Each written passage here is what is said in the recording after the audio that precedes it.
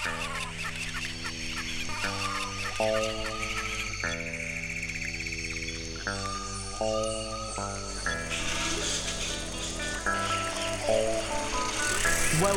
to the Natural Selection Podcast.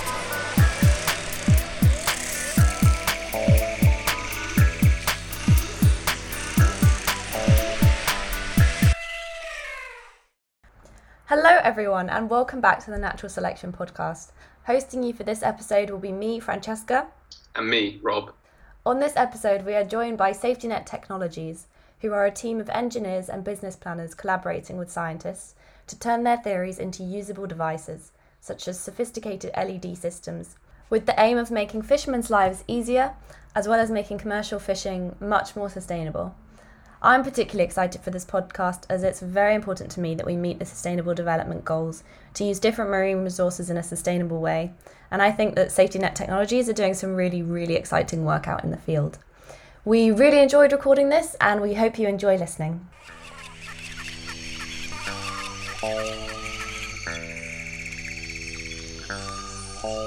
It's Francesca and Rob here, and today we are very lucky to be joined by Dan and Tom from SafetyNet Technologies, who are going to talk to us about what they do and their role in reducing fisheries bycatch.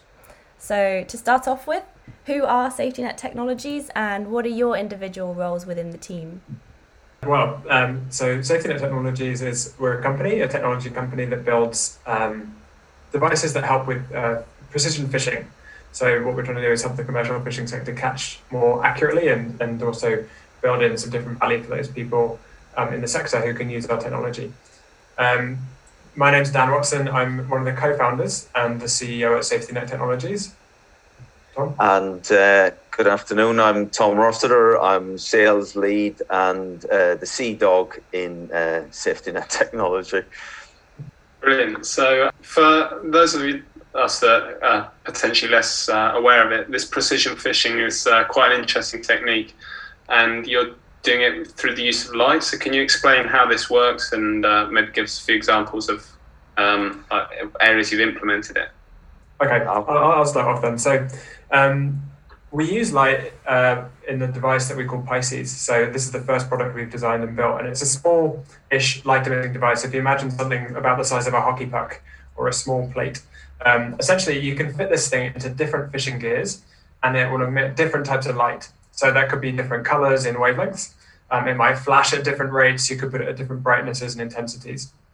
And then where you put it in the fishing gear is also really important, because what we're using and making use of is the science behind how fish both see and also respond to different types of light behaviorally.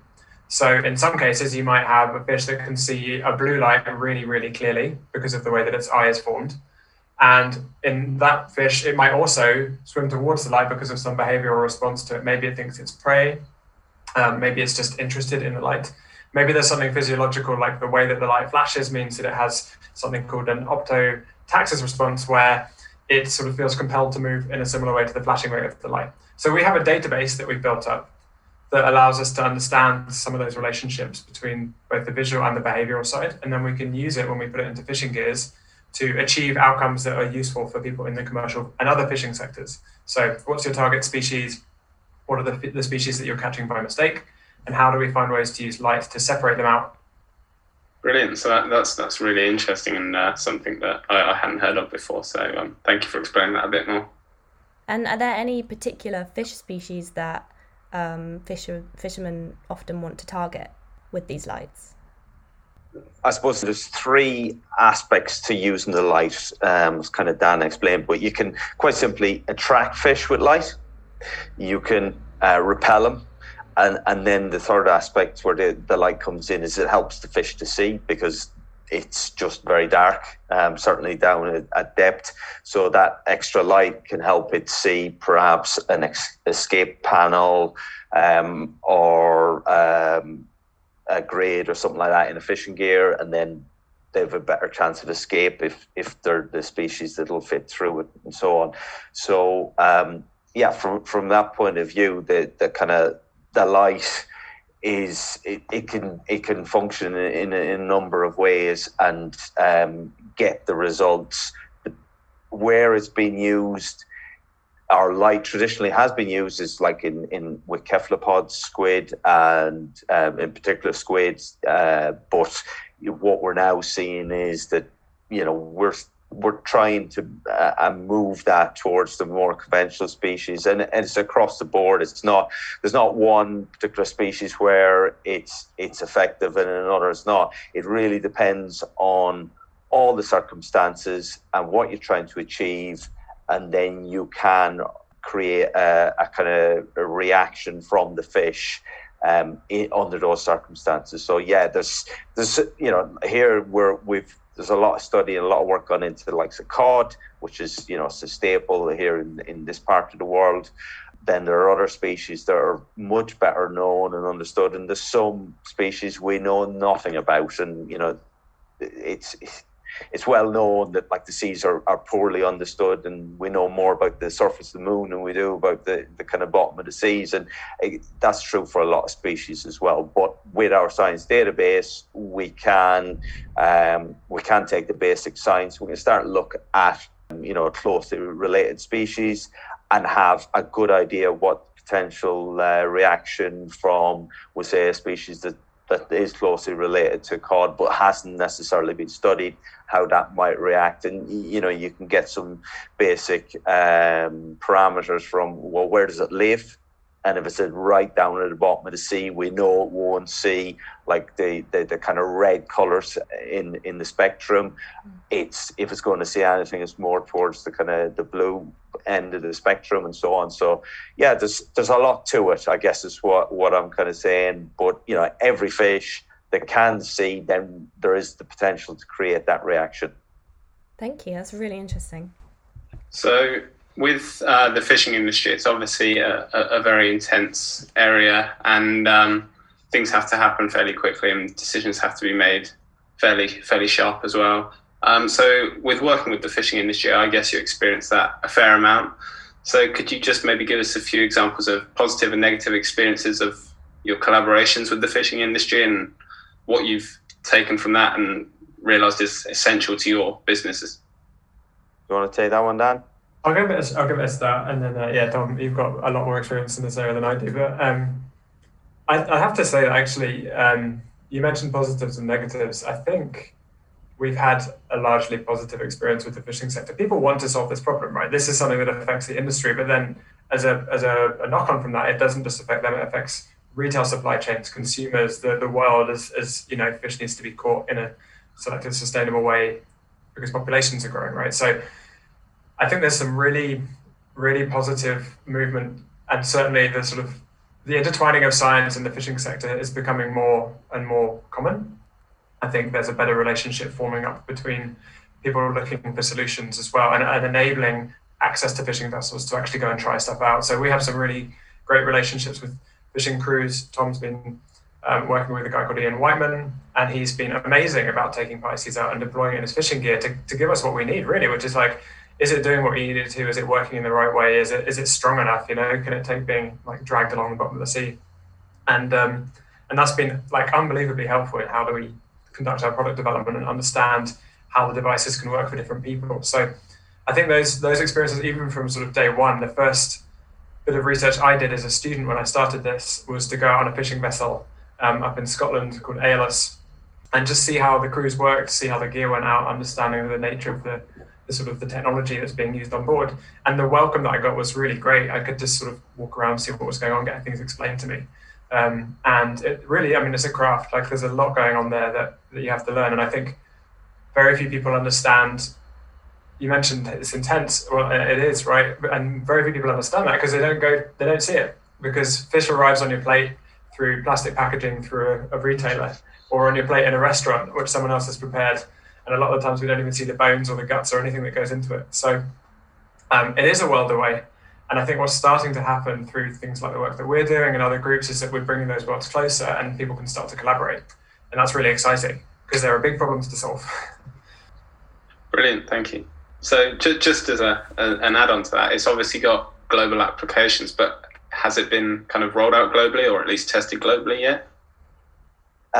Absolutely. It's, the problems we have in terms of bycatch and that are truly global. a lot of it depends on, I suppose, awareness. And you would have to say in the kind of, I suppose, the Western world, we are much more acutely aware of the issues around bycatch. But then you go to other parts of the world where there isn't a bycatch issue because they eat absolutely everything because it's subsistence living.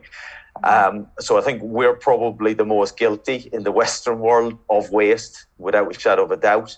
But equally then around that, I think there is that awareness of the issue and the desire, both ethically and I suppose legislatively, to resolve this. So if you look at a policy coming out of Europe or the UK, US, Canada, New Zealand, these places where actually if you're catching the wrong fish, this could mean you stop fishing and you're tied up and you might only be a quarter of a way through the year.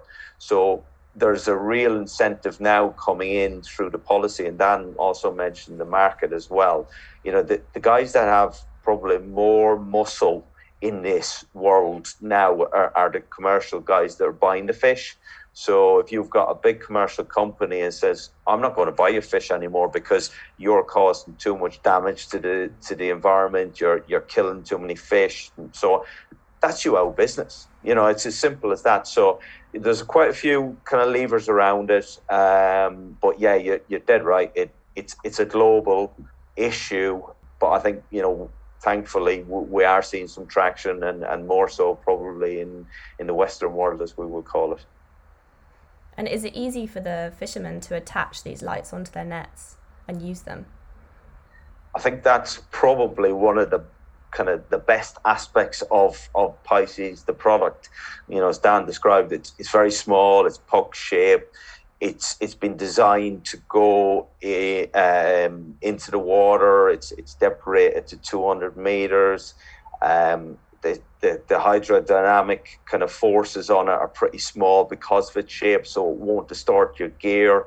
And like a big trawl that could be, the size, you've heard of football stadiums, whatever else, but they're actually quite precise pieces of equipment, and you can distort them quite easily. And if you distort it, it won't fish. It just will not be effective. So there's a real balance around it. What you don't want to be doing is putting some big carbuncle down there that's just going to, ruin it for the fisherman. He'll try it once and then it's in the bin because I'm not catching any fish.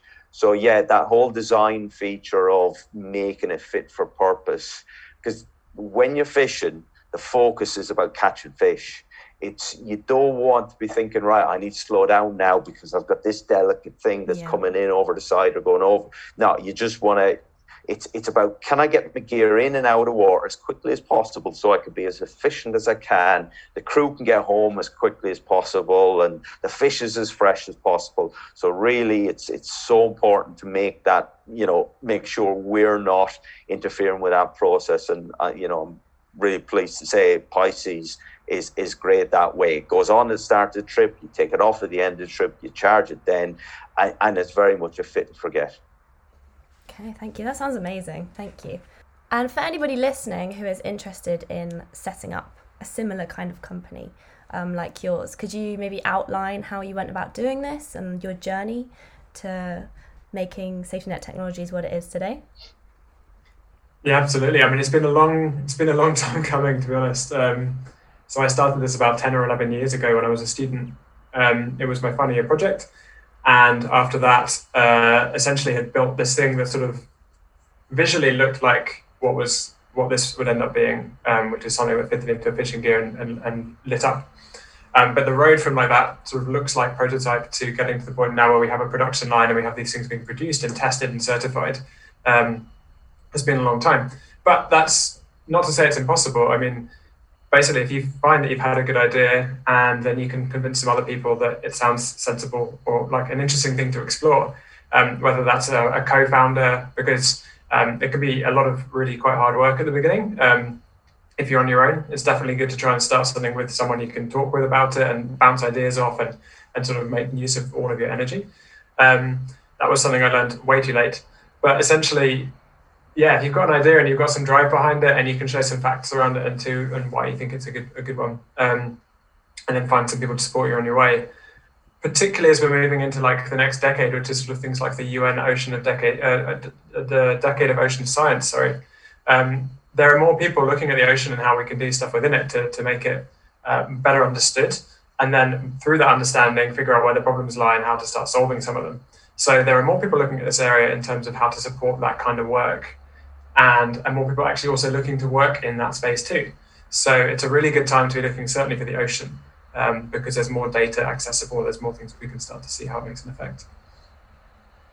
And Tom, how did you get into SafetyNet Technologies? If you don't mind me asking. I've been in, some good luck.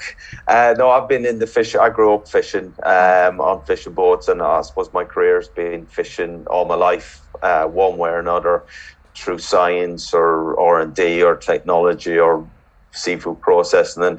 And I got introduced through a colleague of mine who introduced me to SafetyNet Technology. I'd been aware of them in the kind of background, and I thought, that's mad, because anybody wanting to put a light down in the water on a really destructive type environment where you've got things banging, you're talking half-ton weights banging around the place. It's just like, that's crazy. It's just, yeah. But actually, when you sit down and look at what's gone into it in terms of the thought, the lot of kind of design and that, it's a cracking product, and it's a cracking company with a really, really good idea of where it wants to be and what it wants to do. And this precision fishing is the future. It absolutely is the future. You've got to look at what's happening in policy now. We've got the 30-30 drive towards marine protected areas. That's happening, absolutely happening. And the industry needs the tools to move forward and allow it to continue to bring the important food source to the table for us as consumers, but to do it in a sustainable and an ethical way that just allows this to continue. So I guess once I'd, getting back to your question, once I'd seen and got to understand it, I thought, right, yeah, this is a good fit for me as a kind of, I suppose, somebody that's interested in it, and certainly is offering me plenty of challenges, that's for sure. Which you're doing a great job with, Tom. From my perspective, when Tom joined SafetyNet, it's been incredible to see the difference that's happened. Tom has amazing connections to the fishing sector. He gets how things work much better than anyone else on the team. And so the way that we've been able to scale up the thinking and how this is applied and different approaches to people working in the sector has been phenomenally different. And now we have a really exciting year ahead. I think even though COVID's hit the industry really hard, the conversations that have gone on in the background to enable us to get to a point where we're now waiting to get out on vessels and go and test it, and sort of the ways it's going to go out and change things, hopefully. It's really exciting. It's really, really cool time. That's brilliant. Thank you. So it sounds like you're on the edge of something big, but for anyone that kind of wants to find out any more, presumably you've got a website. Is that kind of where they should go and get in contact if they're interested? Yeah, so the website is www.sntech.co.uk, so SNTECH. And yeah, either have a look on there and see what we're up to, or drop us an email or LinkedIn or whatever. We're usually very responsive. So yeah, let us know what you're thinking. Brilliant. Thank you very much for joining us today. I've definitely learned something, and it's been hugely interesting. Yeah, so thank you for coming along. Thanks, Thank you, guys. Thank you. And that's it for this episode of the podcast. I hope you enjoyed listening to it as much as we did recording it. To keep up to date with the podcast, follow us on social media. On Twitter, it's @UOE Podcast, and on Instagram, it's naturalselection_podcast. The podcast is available on SoundCloud, Spotify, or Apple Podcasts. Please do like and share if you enjoyed the podcast, and thank you.